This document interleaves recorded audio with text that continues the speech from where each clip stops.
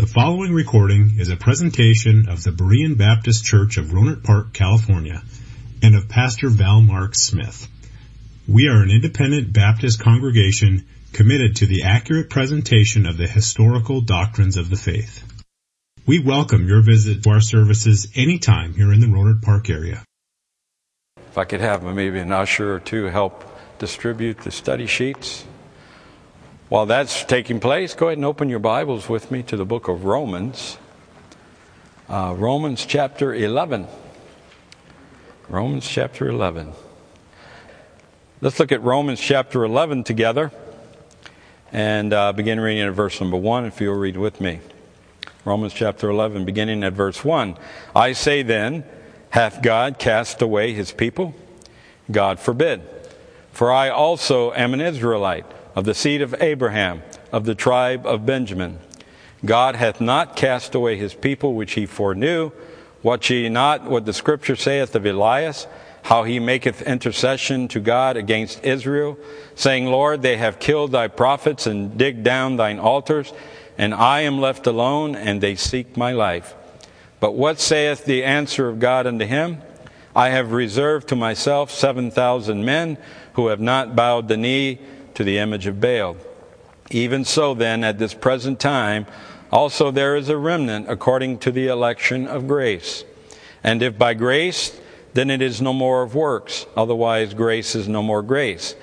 But if it be of works, then it is no more grace, otherwise work is no more work. What then? Israel hath not obtained that which he seeketh for, but the election hath obtained it, and the rest were blinded.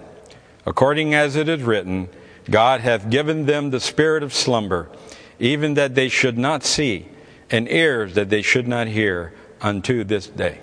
Let's pray. Father, thank you for the wonderful gift of grace that we are studying, and we just thank you, Lord, for your love for us and your watch care over us, and we have confidence today to know, Lord, that we are secure in Christ, and that you will never leave us nor forsake us. As you told Paul, your grace is all we need. So let us learn to live and walk in your grace. And we thank you for this in Jesus' name. Amen. We're talking about the grace of God. And a couple of weeks ago, I just want to clarify something I said. When I teach, often when I teach, I take a real strong line on doctrine. And I don't apologize for that, because I think that's what we need to hear. We need to hear truth. Regardless of how it feels to us, we need to hear truth. But I mentioned, a couple of weeks ago, I mentioned an article or a statement written in a book by a Baptist preacher, a fundamental Baptist preacher I know, in which he wrote, God has done all that he can do for you. It is now up to you. And I made the statement that with that theology, what that philosophy teaches us, is that God cannot effectually save us. He can only make salvation available, and then he must sit back and he must wait for us to make a decision.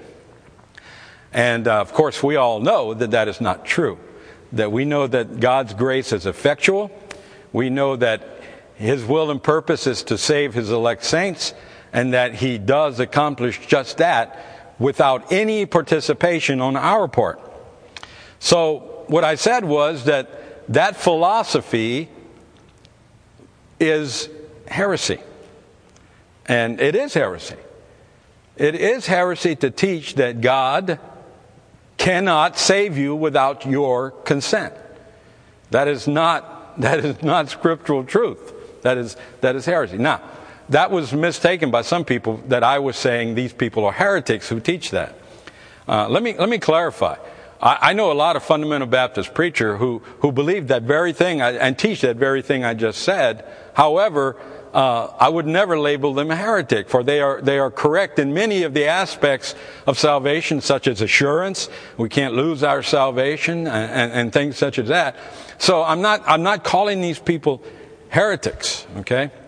I want to clarify that. I'm not labeling these people heretics, but you don't have to be a heretic to mouth heresy. And so that's what's happening in a lot of our Baptist churches. And of course, if you come on Sunday evening, Pastor's been teaching about the history of the church, and we can see how the church began to be infiltrated with these Arminian philosophies. And so some of our most core doctrines have been corrupted. And so that's what I was saying.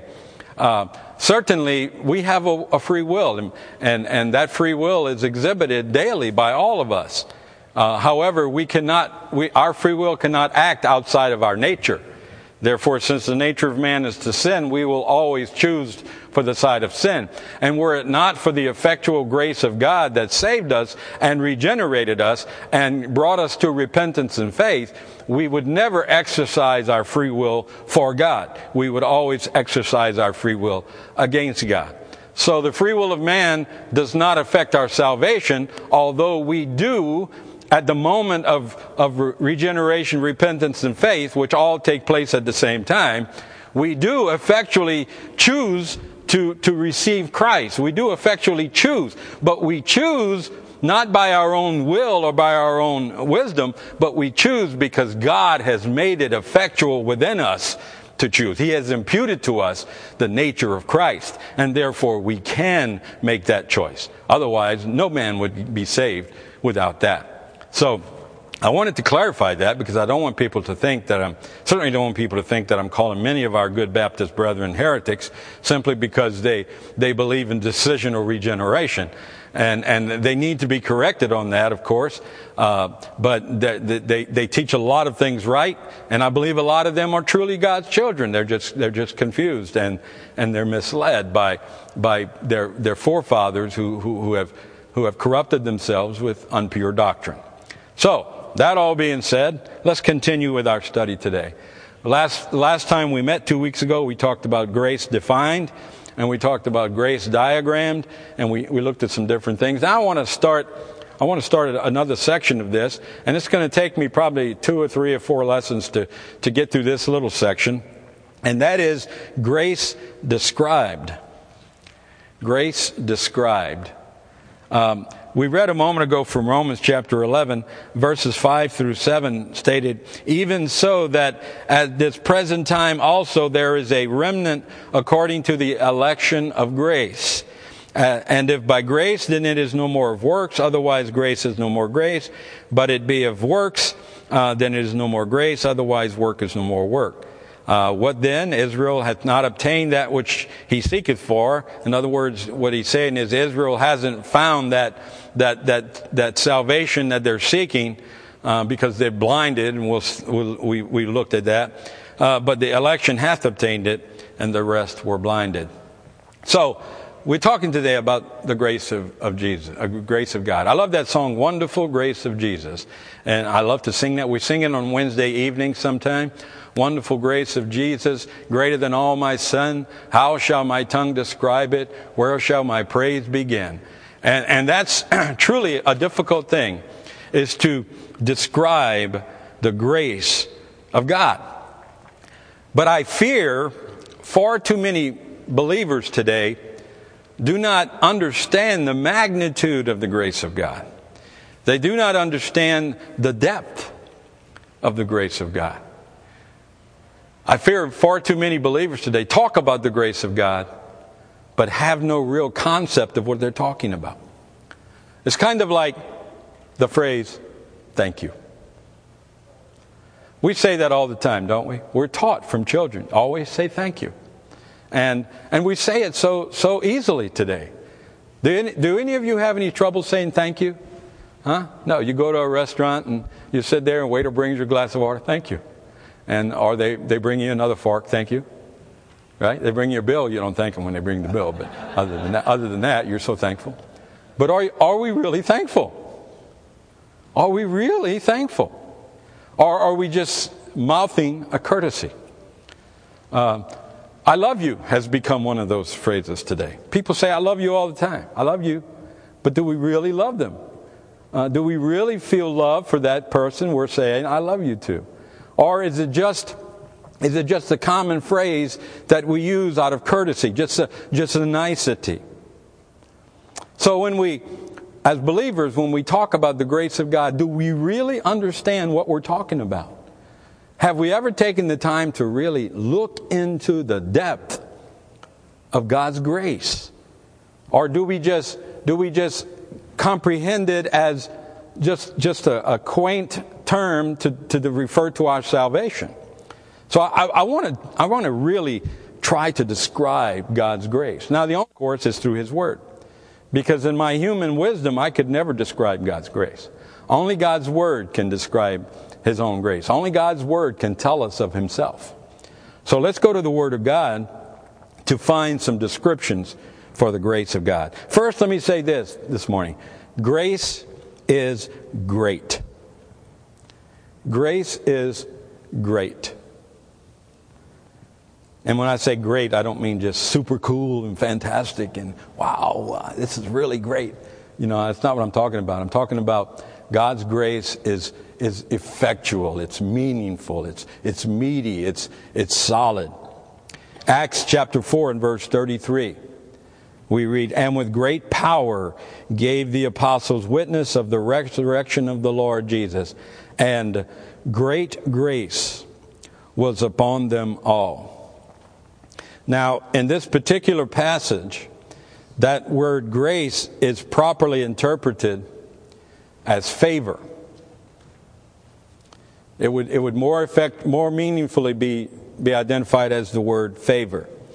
So, given that, we can see that God gave the apostles favor. His grace imparted to them favor with people, and we see this. Both with God, favor with God as evidenced by the power granted to them to perform the work of the ministry. In Acts chapter 1, verse 8, we read, "But ye shall receive power.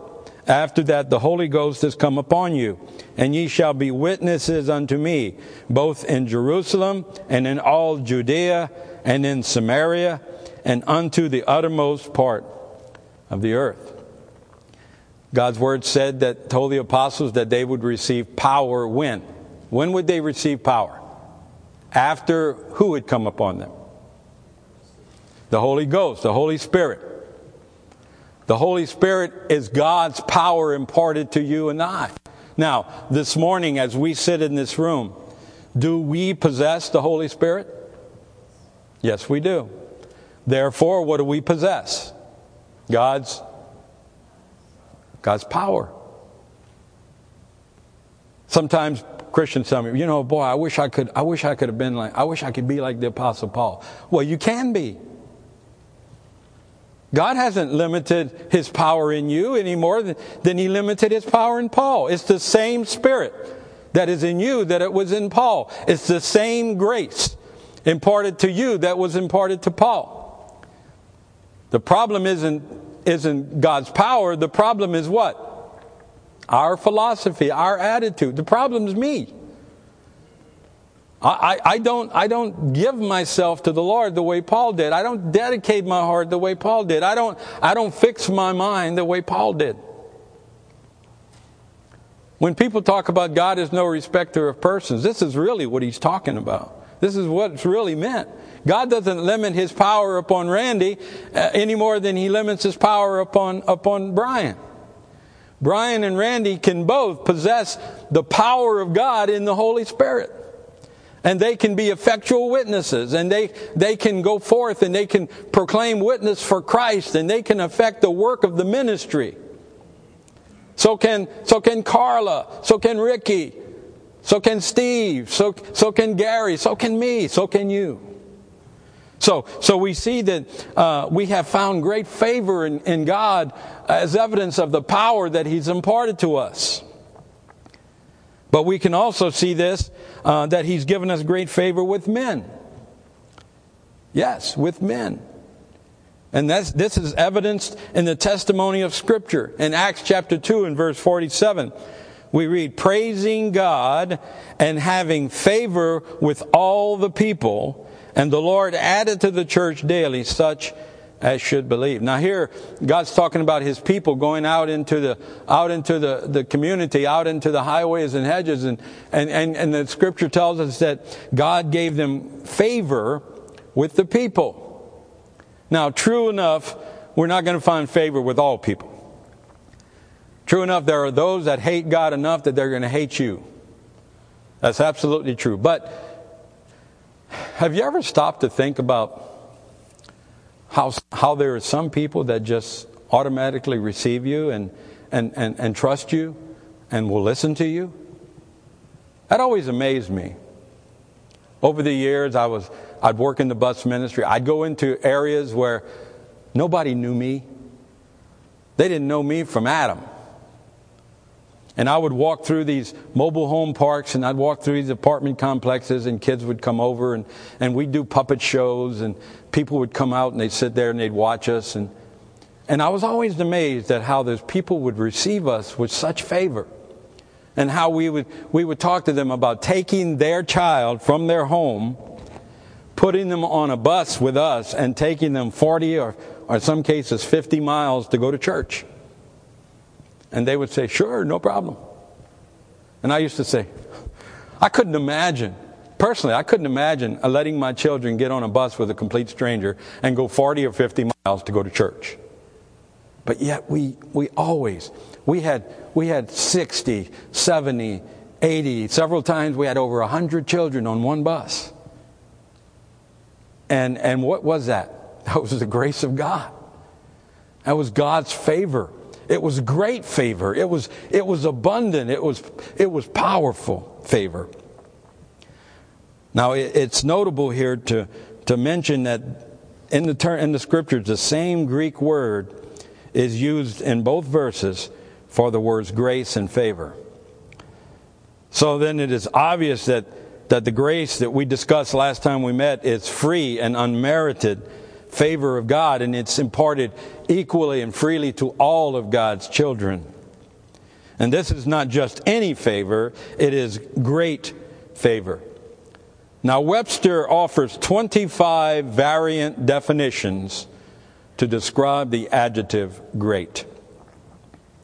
But I think the most appropriate when we talk about applying it to the grace of God is this. The sense of great is to be understood by the things it is intended to qualify.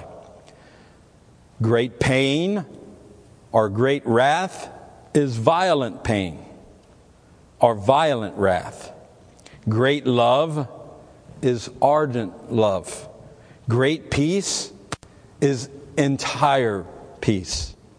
A great name is extensive renown.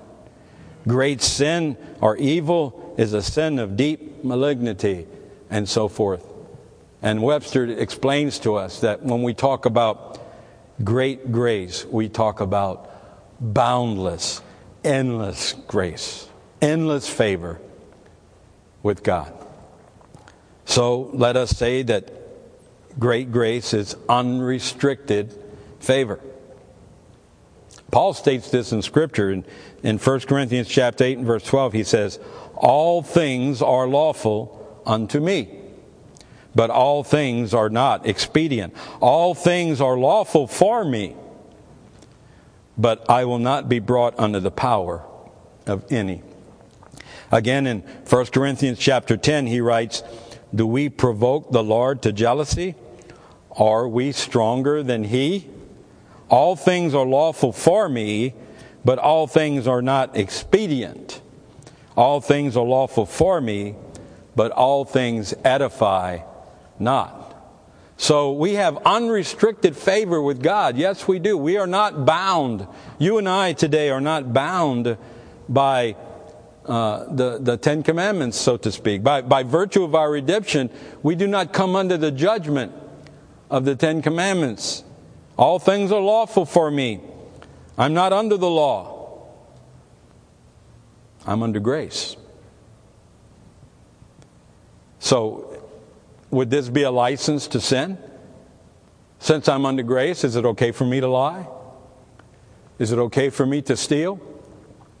Is it okay for me to commit murder? Is it okay for me to be envious and covetous? Well, in Romans chapter 6 and verse 1, Paul says, "What shall we say then? Shall we continue in sin that grace may abound?" In other words, Paul says, should we live a life of sin so people will see how abounding grace is, that no matter what we do, we're always forgiven? He says in verses 8 through 11, "Now, if we be dead with Christ, we believe that we shall also live with him.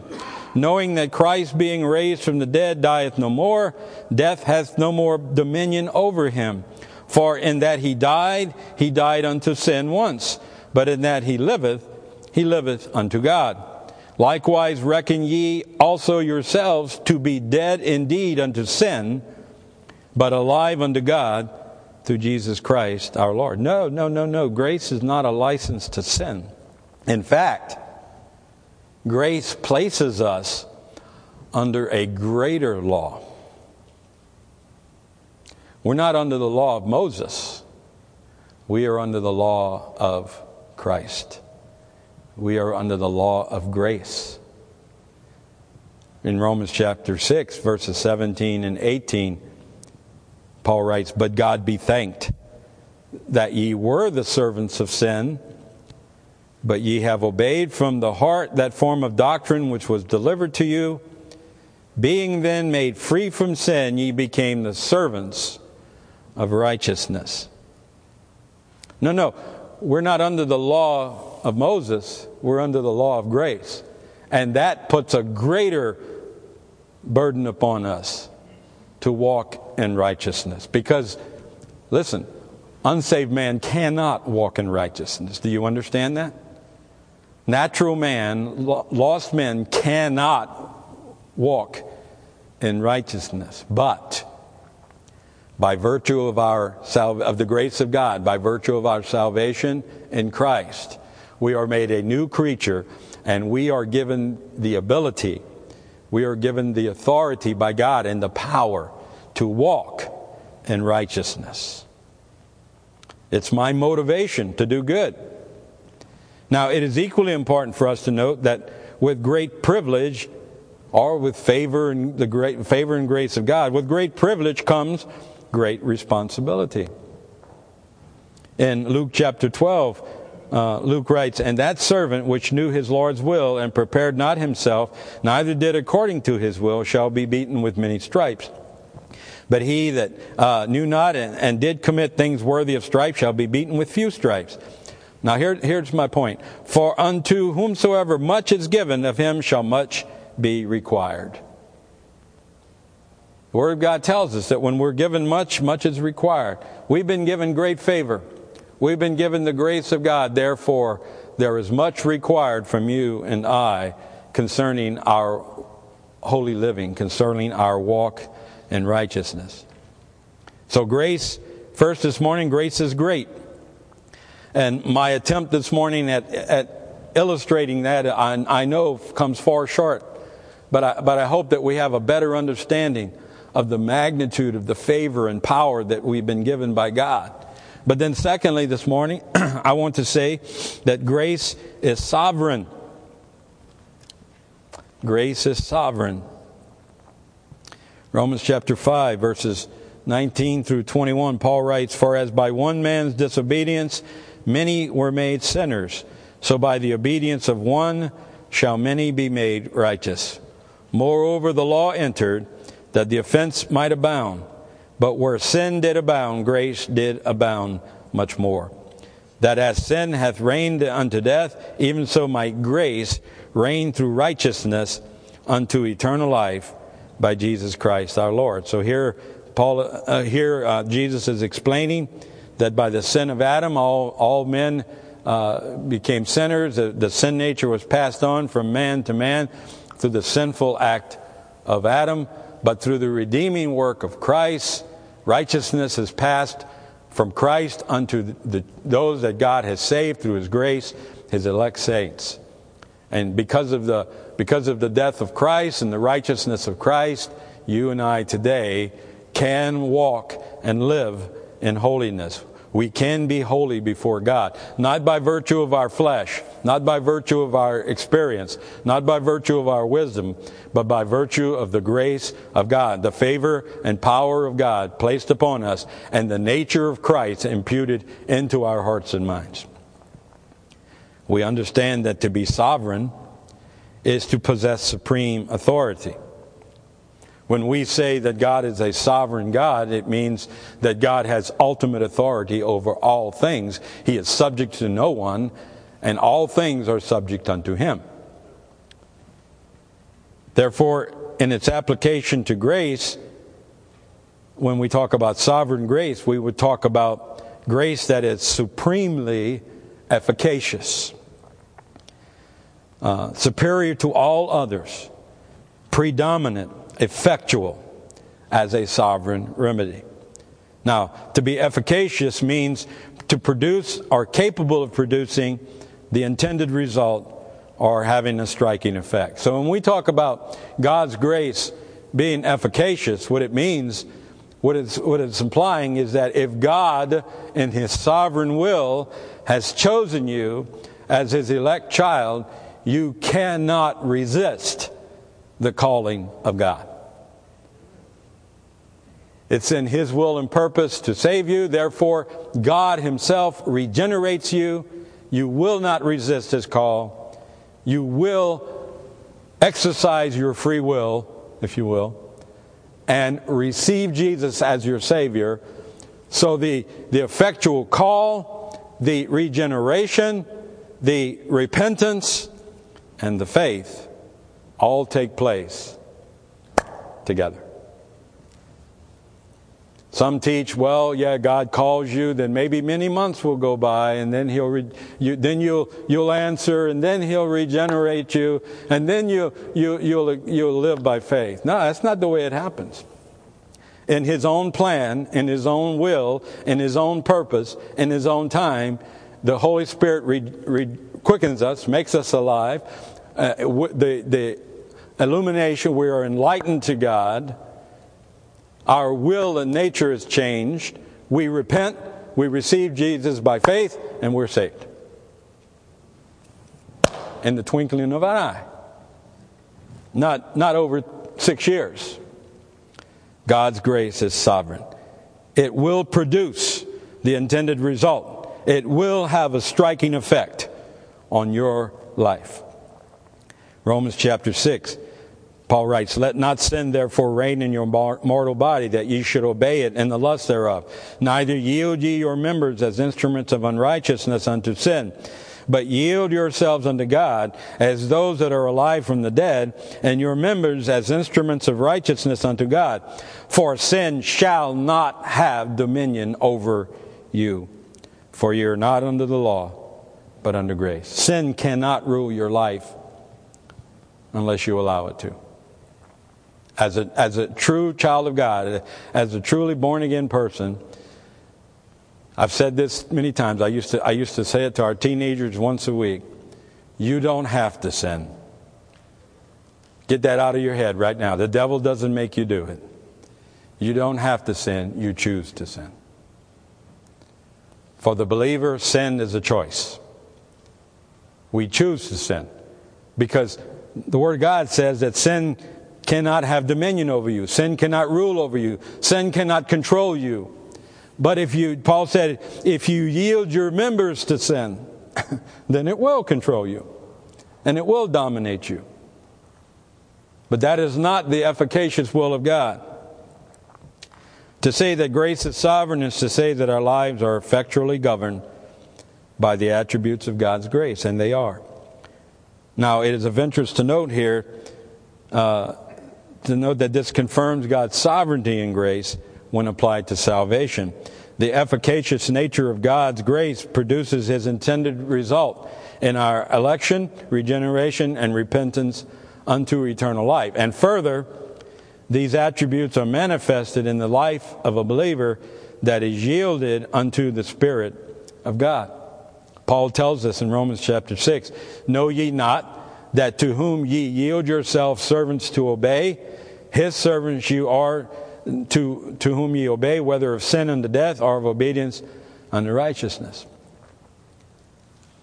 So we need to learn to exercise our liberty, if you will, exercise our liberty under grace to walk in righteousness, understanding that sin cannot control me. You know, when I came to grips with this many, many years ago, it transformed my life. It really did.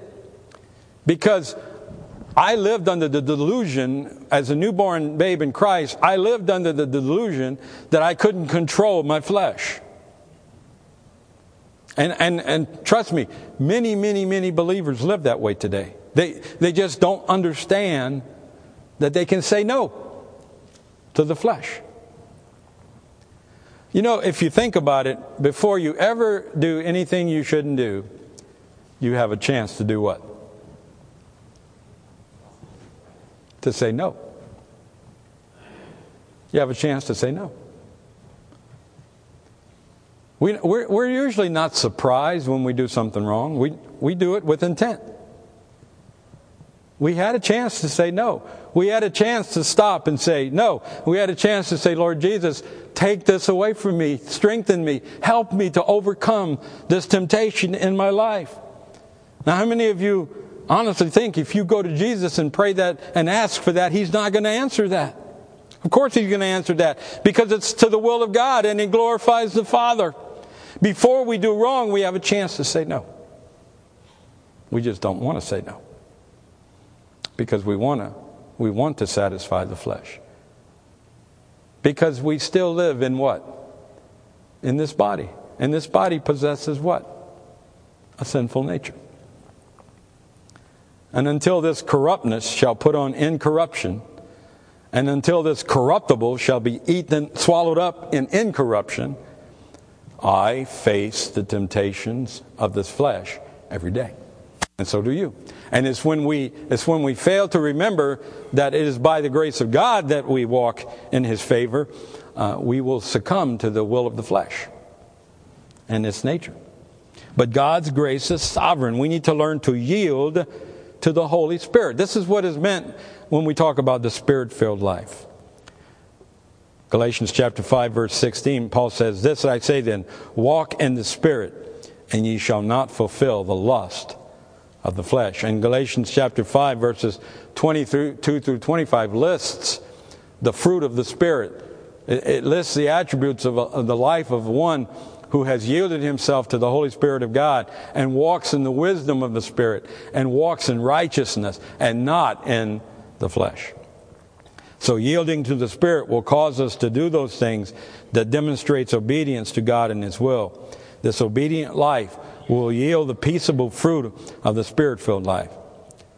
So God's grace is sovereign and will lead us into righteousness.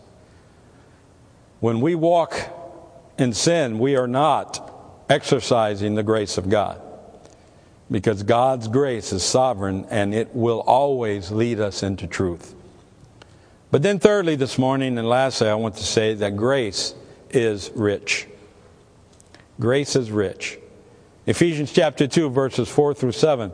"But God, who is rich in mercy, for His great love wherewith He hath loved us, even when we were dead in sins, hath quickened us together with Christ. By grace ye are saved, and hath raised us up together, and made us sit together in heavenly places in Christ Jesus, that in the ages to come He might show the exceeding riches of His grace and His kindness toward us through Christ Jesus."